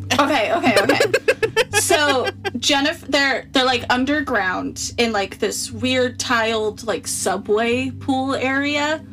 It feels like liminal space dream water, whatever. Just disgusting. And she hears crying. She's running through a hallway and she hears crying, and she goes to the door and she's like, "It's okay. We've stopped your mother. We know she was evil and it's okay now." And picture Resident Evil, the first Resident Evil, you're just with the zombie and it does the turn. That's the scariest thing that ever happened in the 90s. It's exactly that. Or the Courage the Cowardly Dog episode where he's in that house in the New York episode and there's the girl playing the violin and then she turns around and it's the scary That's my face. favorite thing. I remember exactly the moment I saw that as a child and being like, oh God. So it's like that. She's gently talking to this child and it's a 7-year-old, it's a child, turned to the wall, crying, weeping, sobbing. And then it turns around, and it's just, I don't even know how to describe it. It's got I have scary little puppet mandibles. face. in my notes. It's got mandibles, and the eyes look all weird, and starts chasing after her, and it's the single most scary thing I've seen in a really long time. Yep. And so he chases her onto a motorboat, according to my notes, and he tries to kill her with his knife spear, which perforates the boat's fuel tank and causes a leak. Jennifer, in her wise insect world, summons a swarm of flies that attack the child, causing him to fall into the water. Jennifer's also forced to jump into the water as the gas ignites, whereupon the child grabs her, but he gets killed by the flames and she doesn't. And that's that. Okay.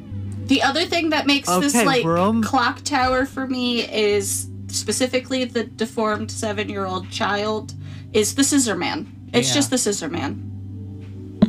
Yes. Even dressed like the Scissor Man. The people who made Clock Tower... And has scissors at the beginning of the movie. Yeah, the people who made the game, The Clock Tower, watched Dario Argento's Phenomena and said to themselves, how do I make this very weird movie weirder? So, now comes the worst part for me, because I screamed, which is Jennifer reaches the shore just as Morris appears, Morris being her dad's lawyer. And then he's like, Jennifer, I'm here! Jennifer! And then Bruckner, who's injured and disfigured, decapitates him with a metal sheet. Yes. And he just dies immediately. And it's out of nowhere. It terrified me the first time I saw this. I screamed. Yep. I screamed this time. It's horrifying. I probably screamed also. And it's so hard to convey in words. Just the last 15 minutes of this movie are just a roller coaster. So much happens. Because you think that Bruckner's dead. You think that something's happened to her and she's done. And that the child was the last one. And then he dies, she comes back onto the shore, and then all of a sudden there's Bruckner again, who fucking kills Morris with just immediately. He doesn't know he died. That's the thing. He has no idea. And then she starts to confess. She's like, I murdered McGregor. I murdered Geiger. And she's just like, I'm gonna kill you now, Jennifer. Even though my son's dead, I'm gonna kill you. And as she's saying this, before she can murder Jennifer, who at this point is like, kill me. I mean, she doesn't say that, but, she's probably feeling that way. Inga shows up out of nowhere and attacks Bruckner and kills her with a straight razor. And it's also very grotesque to watch. And it's in retribution for McGregor's death. Yeah. And then with the ordeal over, Jennifer and Inga embrace, and that's the end of the movie. A happy ending for everyone. And that's Phenomena by Dario Argento. Yay! Earlier in the film, Inga had the straight razor and McGregor scolded her and do not ever pick this up again. Do not. This is not safe. Do not pick this up. And Inga picked it up one more time. Does that mean revenge? And then threw it. Yeah, she looks sad after Bruckner's dead. She realizes what she did. When me and Blaze finished it, we thought that the kid was killing. The kid was chained up and did the first couple murders, and then the mom was killing to protect him at the end. But did Inga see Bruckner? Is that her name? I think Inga did. Okay, so at that point, yes, she killed McGregor. Okay. We said that she killed. Wild. So, a couple of, or just one fact about this movie that might interest you all is that Jennifer Connelly has blocked this movie from her memory because she said that she absolutely hated it and that she was attacked by the monkey that portrayed Inga several times. Oh, no. And that there was a lot of things that went wrong on this set that she was either blamed for or just like could have hurt her, and there was no safety measures, and so she doesn't talk about this film, which stinks because I truly love this film. I think it's one of the best pieces of film ever made, and it's terrifying. It haunts me. It haunts my dreams sometimes. And it's a shame because, you know, it's young Jennifer Connelly. She was in a lot of films. She still is, but she wasn't in that many during this very particular time period of her life. I think there's like 3 or 4 films that happened total at this age range. And I love her at this age range because she's still like not a good actor. And so she plays the same character in all the films, which I love a lot. Which is why Labyrinth is my favorite film. And so, you know, it stinks to me that like this very, how do I want to put it? Like life-changing film for me is something that she doesn't like or look back on with any sort of like joy in her heart, because that's a shame for me, I think. Yeah. That is hard. When you appreciate something so much and you want to dive in so deep and you want to know more about it, and the people involved want nothing to do with it and refuse to talk about it. Yeah.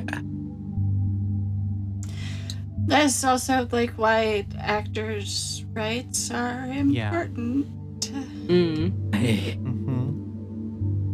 Can't be letting chimps attack your actors. But yeah, I agree. There's definitely things that I've really enjoyed where the person who made it or was a part of it has said that it's awful and they hate it. But to me, in my brain, it's like, just, I love it. What do you mean you hate it? You made it. Yes. Do you guys think this movie would be different if the bugs all had voices? Yes. Oh. Someone needs to dub over it immediately. Please. I want that so badly. If I could have a little like 30s detective voice.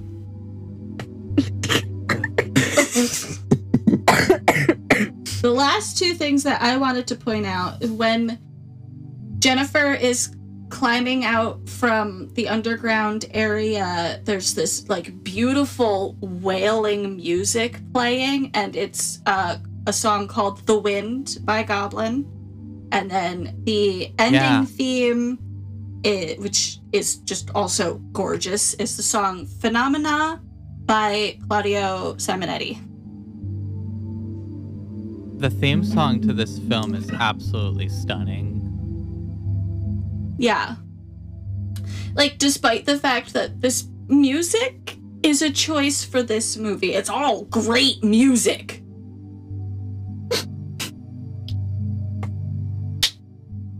Are you gonna say more? Me? No. Oh, no. I just liked the music. This was a fun movie, though. I really enjoyed this movie. I think I had more fun talking about it. At the end, I was like, well, I'm excited to hear what we all have to say.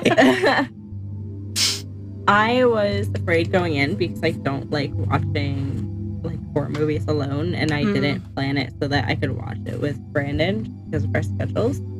And I was really afraid going in because I just can't stand it. And then I was pleasantly surprised for most of the movie where I'm like, I can tolerate this. I can do this. Like, this is enjoyable. Like, I feel the suspense, but I'm fine. And then it all went downhill with it made it like it was very intense, and I'm not saying I didn't enjoy it because of that, but I was like, whoa, I was way too confident for most of this movie. Yeah, it lulls you a little bit. And Yes. it's just, I do watch most horror movies by myself. Like, my favorite thing to do when a horror movie comes out in theaters is go watch it by myself. Like, that's what I did with the new Evil Dead movie, and I had a blast. And I saw also Talk to Me, which was really fucking scary. But, like, this movie, I'm not afraid of bugs. I'm not afraid of bugs. It's not the bugs that scared me. It's just the concept of maggots everywhere on everything that I don't like. Yeah. Do you remember your first experience with maggots? No. I know why I'm afraid of them, though. What do you want to share? Okay, so there's a movie. There's the movie, not the new Boogeyman, because there's a new movie that came out. There's Stephen King's Boogeyman. The old Boogeyman movie, which is a good movie, has a less good sequel. And there's a part where there's a girl in the movie who is either a junkie or she cuts herself. And so she's got scars on her wrists. And what the Boogeyman does is make you hallucinate so that you hurt yourself, basically. And there's just a scene of her, like, she can't move her arms, and they're full of open wounds, and there's just big, fat, grub-like maggots eating her skin and going in under her skin. You're still going. Well, that's the thing that really grossed me out, was that they were going in under her skin. My goodness. Oh my gosh. Wow. Now everyone has experienced this. Well, So that's where my phobia started. This is where my maggot phobia started. Probably doesn't help that I also have trypophobia, so it kind of combines with this. Because my first maggot experience, I think it was when I still lived in New York, so I was probably like 6 or 7, and I don't know why it was like a group project to go out to the dumpster. Oh no. Like, yeah, okay, yeah. So it was like our trash can. Maybe it wasn't. Anyway, I don't know when it happened. Anyway, I remember we lifted up the lid. It was covered. I don't have a big trash can that like you roll out right now, because I live in an apartment. We have a shared dumpster. But when I go to my mom's house, every time I am afraid to lift the lid to take something out to the trash can because of this. Because we lifted the lid, it was absolutely covered. Oh my god. It was horrific, covered in maggots. And that's what I think of. Yeah, I think my first experience with maggots was probably something similar. When I was a kid, we had like a 50-gallon garbage can in our kitchen, and it was a hot summer day, and it just maggots all over the kitchen floor. Oh no! Oh my gosh, I can't imagine. In my house? Oh jeez. Yeah, they were inside. Me and Miss Trudy had to clean them up. Oh no! It was not fun. I'm so sorry. And then I watched Horrible. Boogeyman 2, and it... Oh no. This is just horrible. I did note that around the maggot scene, probably when she was kept pushing her down back in the maggot pit, the evil laugh that Frau Bruckner had was really good. Yes. Yes. Such a good evil laugh. Maybe we can stick it in the podcast. I can do that It for was sure. so Yeah. good. We love a good evil laugh. Something that I wanted to say, unrelated to the maggots, because I don't remember my first maggot story, although I don't like them either, is I found this incredible article actually from this year in May called Phenomena in the Unconventional Femininity of Jennifer Corvino. And it's a really, really good, just one of those like internet articles. It's on like filmcred.com. I don't know like, you know, how viable they are, but it's really well written. And it's basically kind of talking about the idea of feminine power through witchiness and how up until this point in horror and into the future of horror, a lot of characters like Jennifer would not have remained the heroine. They would have been punished for having power and for having, you know, and for being a witch and for being able to do things like what Jennifer can do. They would have been relegated either into some sort of monster or become the hapless victim of the killer in order to find solace in their power. And in this movie, Jennifer lives to the end. She's the final girl. And she maintains her power. It's not like she's stripped of her power either. She maintains that through and into whatever her future is. And that's very powerful because it wasn't really a thing that was being done in film for women at that time. That's so cool. It's something you see even now in movies and books and things. It's just so stupid. Like, I don't want to name any specific books off the top of my head, but like, you don't have to be so that. Yes. I'll actually read this one quote from the article. So I guess we'll put a link to it in the show notes or something. But in a decade of backlash against marginalized individuals, including women, it's a provocative and empowering role, decidedly ahead of its time. It wasn't until the mid to late 90s that the trend of feminine empowerment returned with the witch archetype, as evidenced in The Craft and Practical Magic.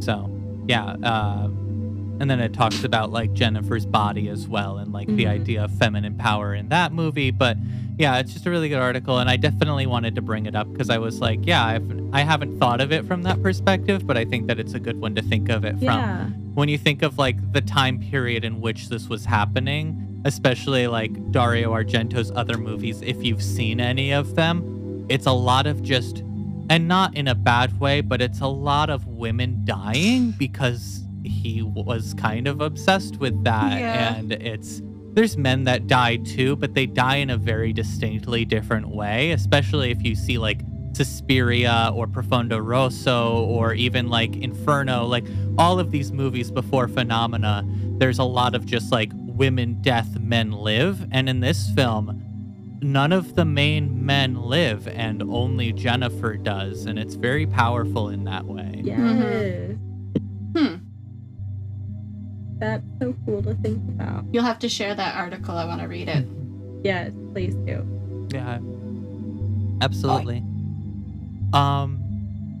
And the next time, whenever moons from now, that we do another Dario Argento movie, it will be opera. So I recommend not seeing that before we do that.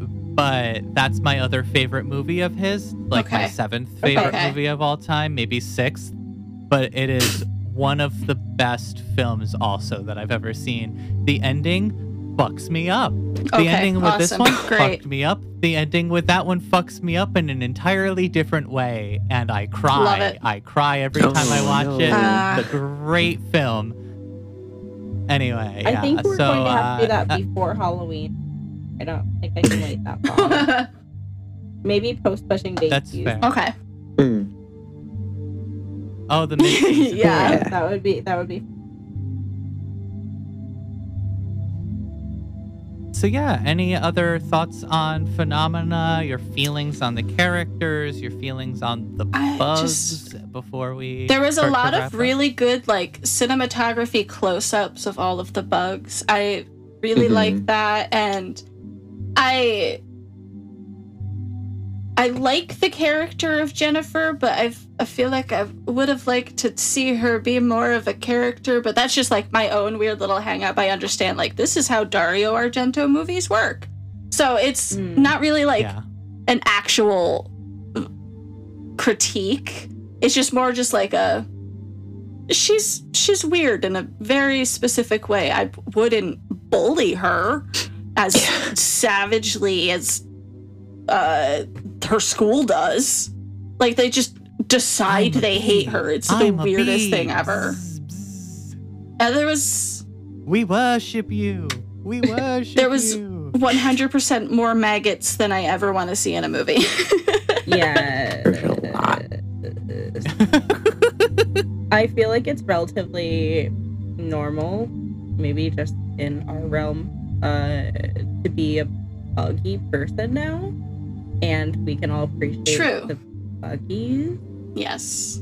But that, if it's outside of our circle, like if the world is just more bug loving now, I feel like it would have been received slightly different then. Like, the bugs would have been more horrifying than maybe.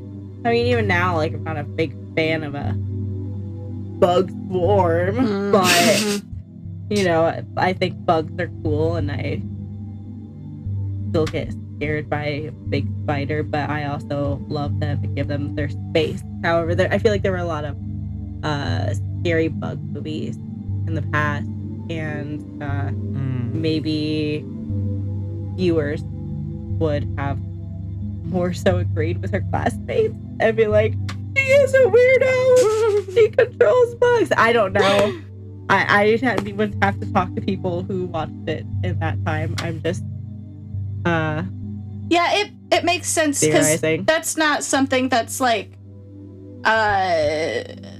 put into us as like a feminine thing. Like, girls don't like bugs. What are you talking about? Like, because I was that weird girl. I love bugs, and I like snakes, and I love spiders, and I've gotten comfortable with camel crickets because they're at work and I don't want to kill them because they're just in their own space.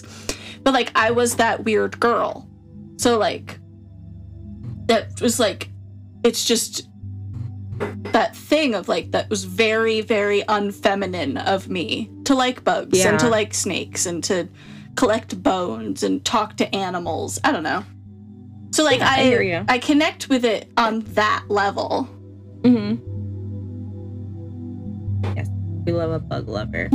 I did not get much from my dad, but he did give us the opportunity to get pretty close to bugs and just really appreciate them.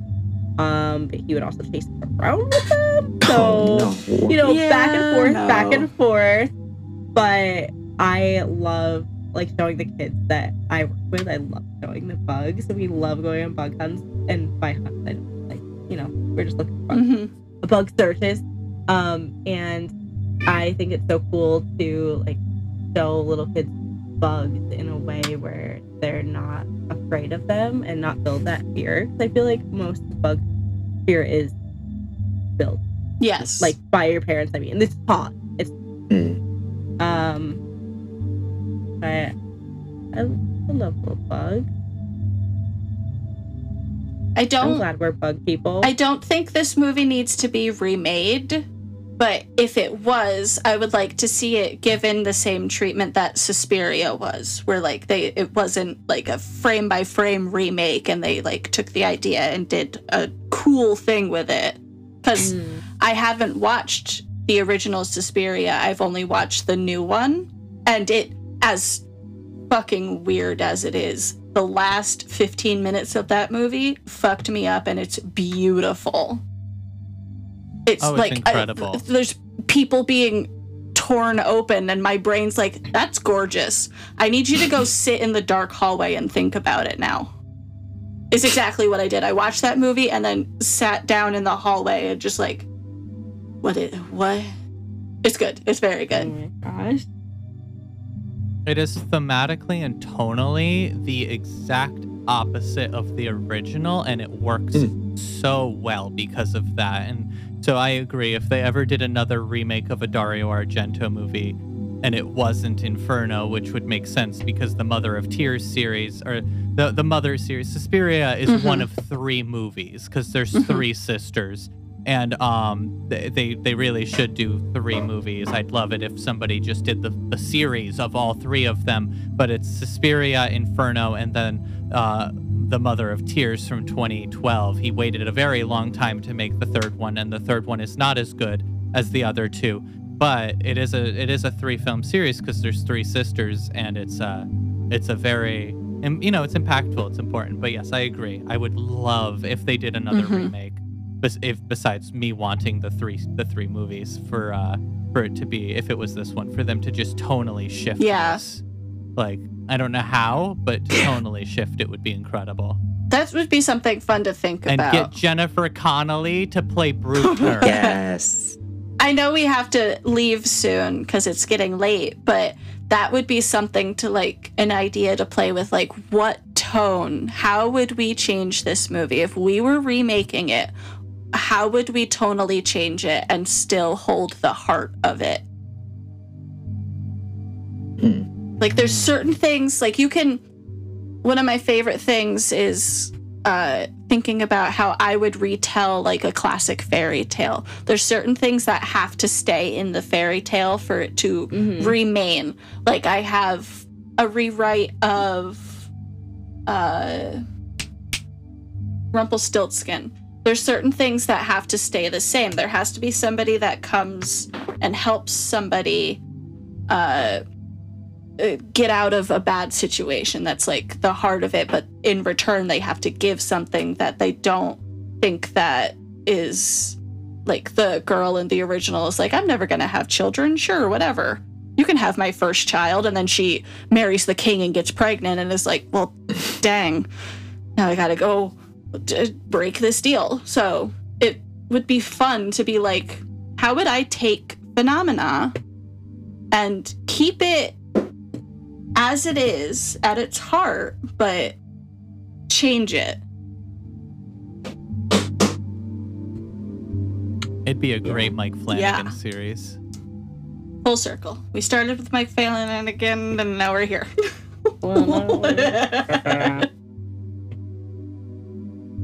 I do want to touch on, kind of related to answering your question. I feel bad for Bruckner, and I wish that I could feel bad for Bruckner, because she's sexually assaulted. She has this child she doesn't want. She raises this child who is a murderer, goes insane to protect this child who is a murderer. And we're just like, and we've kind of like not made fun of her, but made fun of like this ending, which is just so surreal and messed up. And it is. And she is not in the right for any of her choices. But like, I feel like in a remake, I would love it if like, we don't know that she's the killer, but we know that like, throughout the series or the movie, we get like really invested in her because that character is more a part of what's going on, and she becomes someone that we really begin to trust and we really begin to feel for. Like, you've been through so much, we're here for you. And then she betrays Jennifer. That would be incredible. What could happen is Jennifer goes to this school, and like all of the essentials are the same. None of the girls there like her. Sophie's fascinated with her because she's obsessed with her dad. And when Sophie dies, Jennifer has no friends, and so she takes some solace in this one teacher that's nice to her. But the teacher has her own issues, but the teacher's nice to her until she's not, kind of thing. That could be something. But we get to learn more about Bruckner in this hypothetical, which would make it more impactful, because in the original, we only see her like once or twice before this ever happens, and then she just comes up, and then she's normal, and then she's not normal, and it's freaky stuff is happening. Like, there's a pool of maggots, but the twist of, oh, it was Bruckner the whole time, doesn't feel impactful. It's just like she's got a pool full of maggots. And she's kind of weird. How bad does that house smell? Yeah. Also, she dug that hole within 8 months. Let's remember they were in a different house. Oh, yeah, that's right. Busy.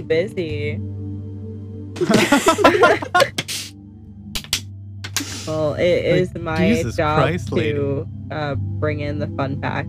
Do it. I'll just... Okay. All right, I will. Love Do probably it. already knows everything, but our listeners won't. Who are these forming scenes? These special effects artists. Do I have to say the name? Superimposed slow down footage of coffee granules floating down a fish tank over the film shot.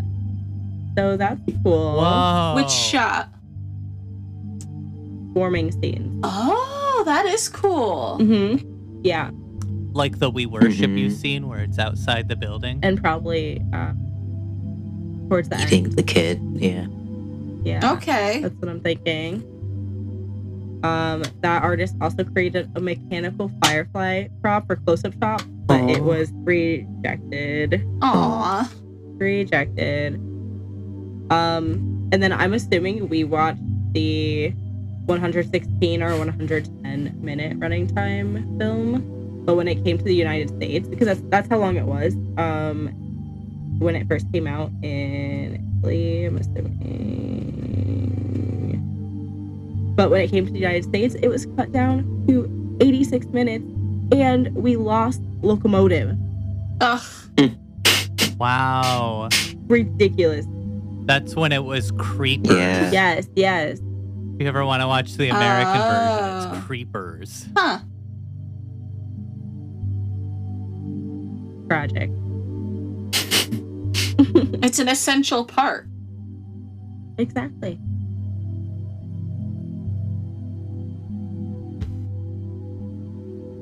Is that it? Well, probably.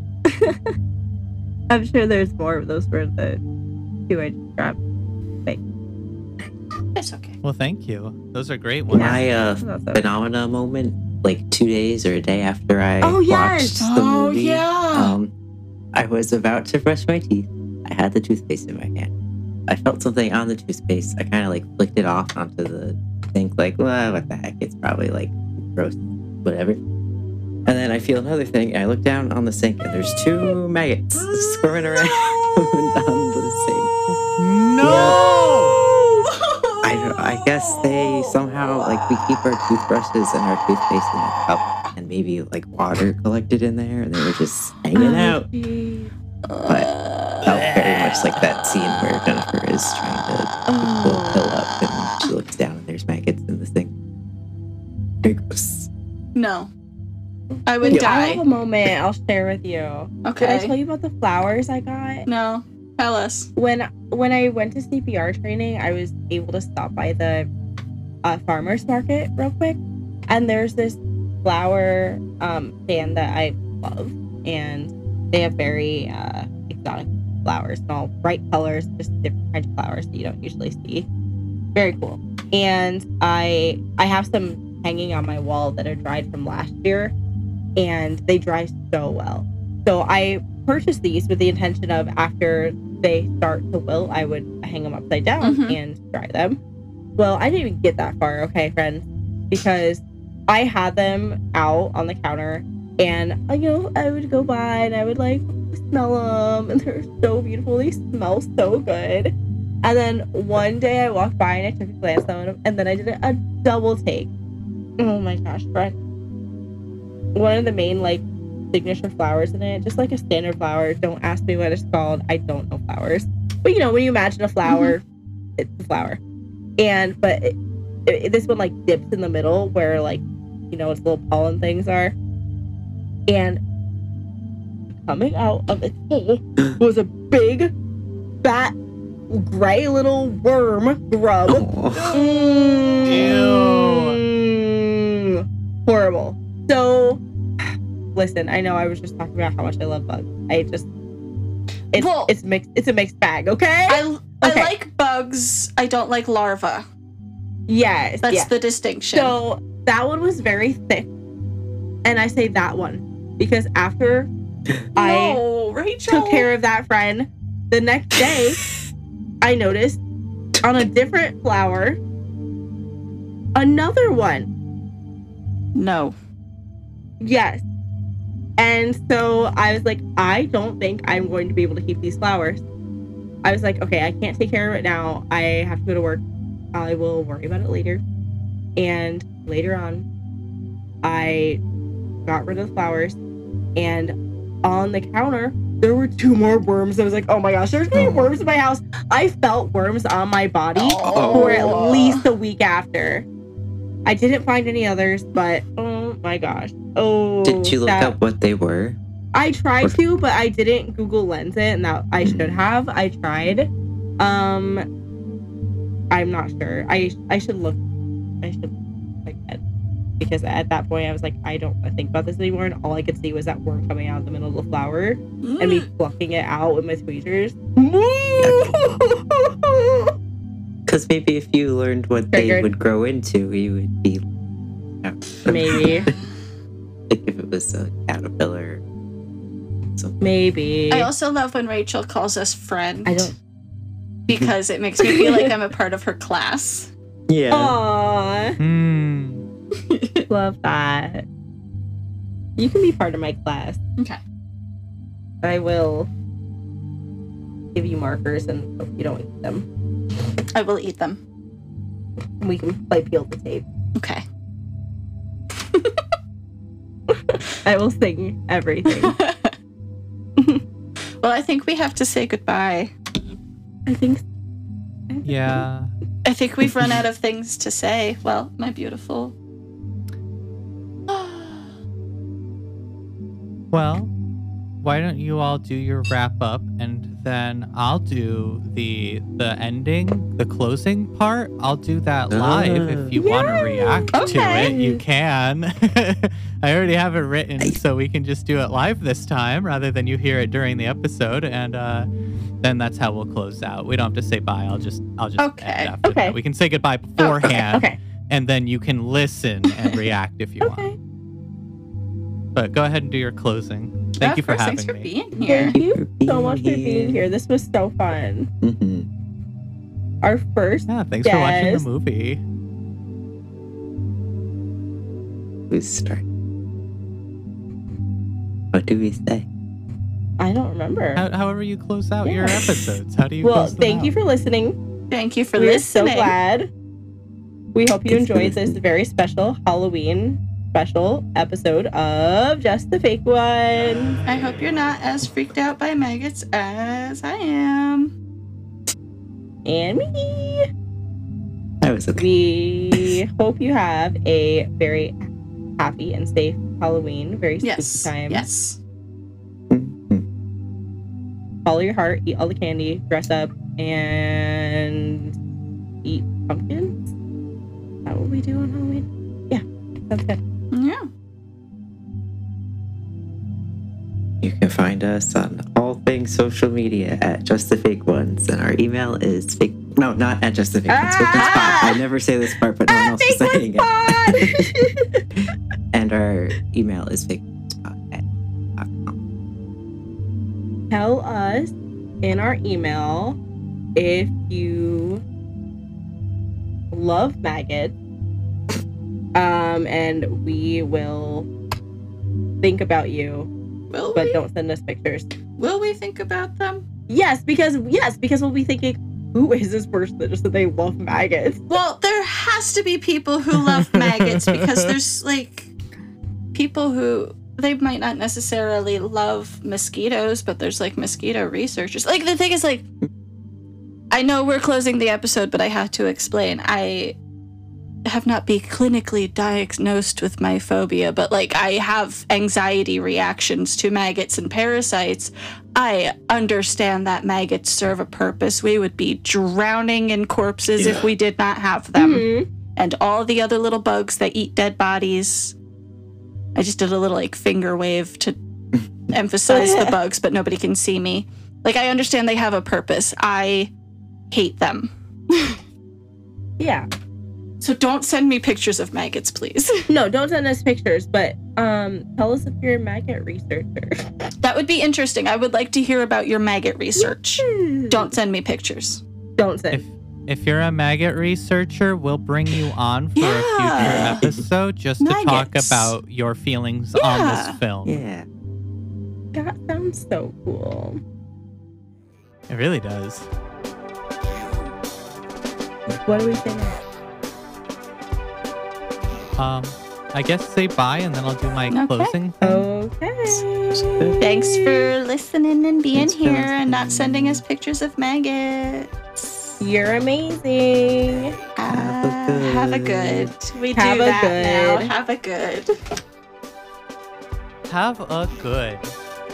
This has been Just the Fake Ones with your hosts, the one who haunts your dreams daily, the one who from the forest yells and screams, Liss, the one who is standing in your corner at night, Rachel, the one who is telling this tale of fright. That's right, it's me, Love, editor, sound designer, and special guest. You're welcome. If you enjoyed this, please tell your friends, give these podcast hosts more listens. They deserve it. And we'll see you next time. Ooh. And I'll fade out the ooh into the song. Ooh.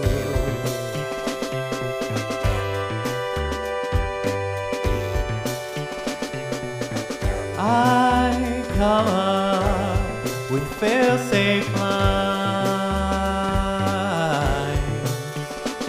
for dirty little secrets within your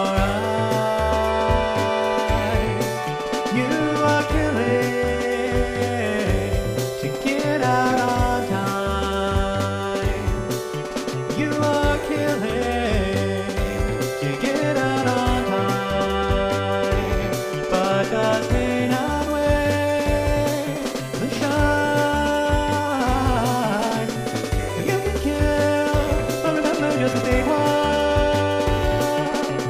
There's a thrill in the air tonight. But don't be greedy and go for broke or you'll end up like the rest of the torn down jokes. You can kill, but only just a big one. You can kill, but only just a big ones, big ones, big ones, big ones, big ones, big ones, big ones, big ones, big ones.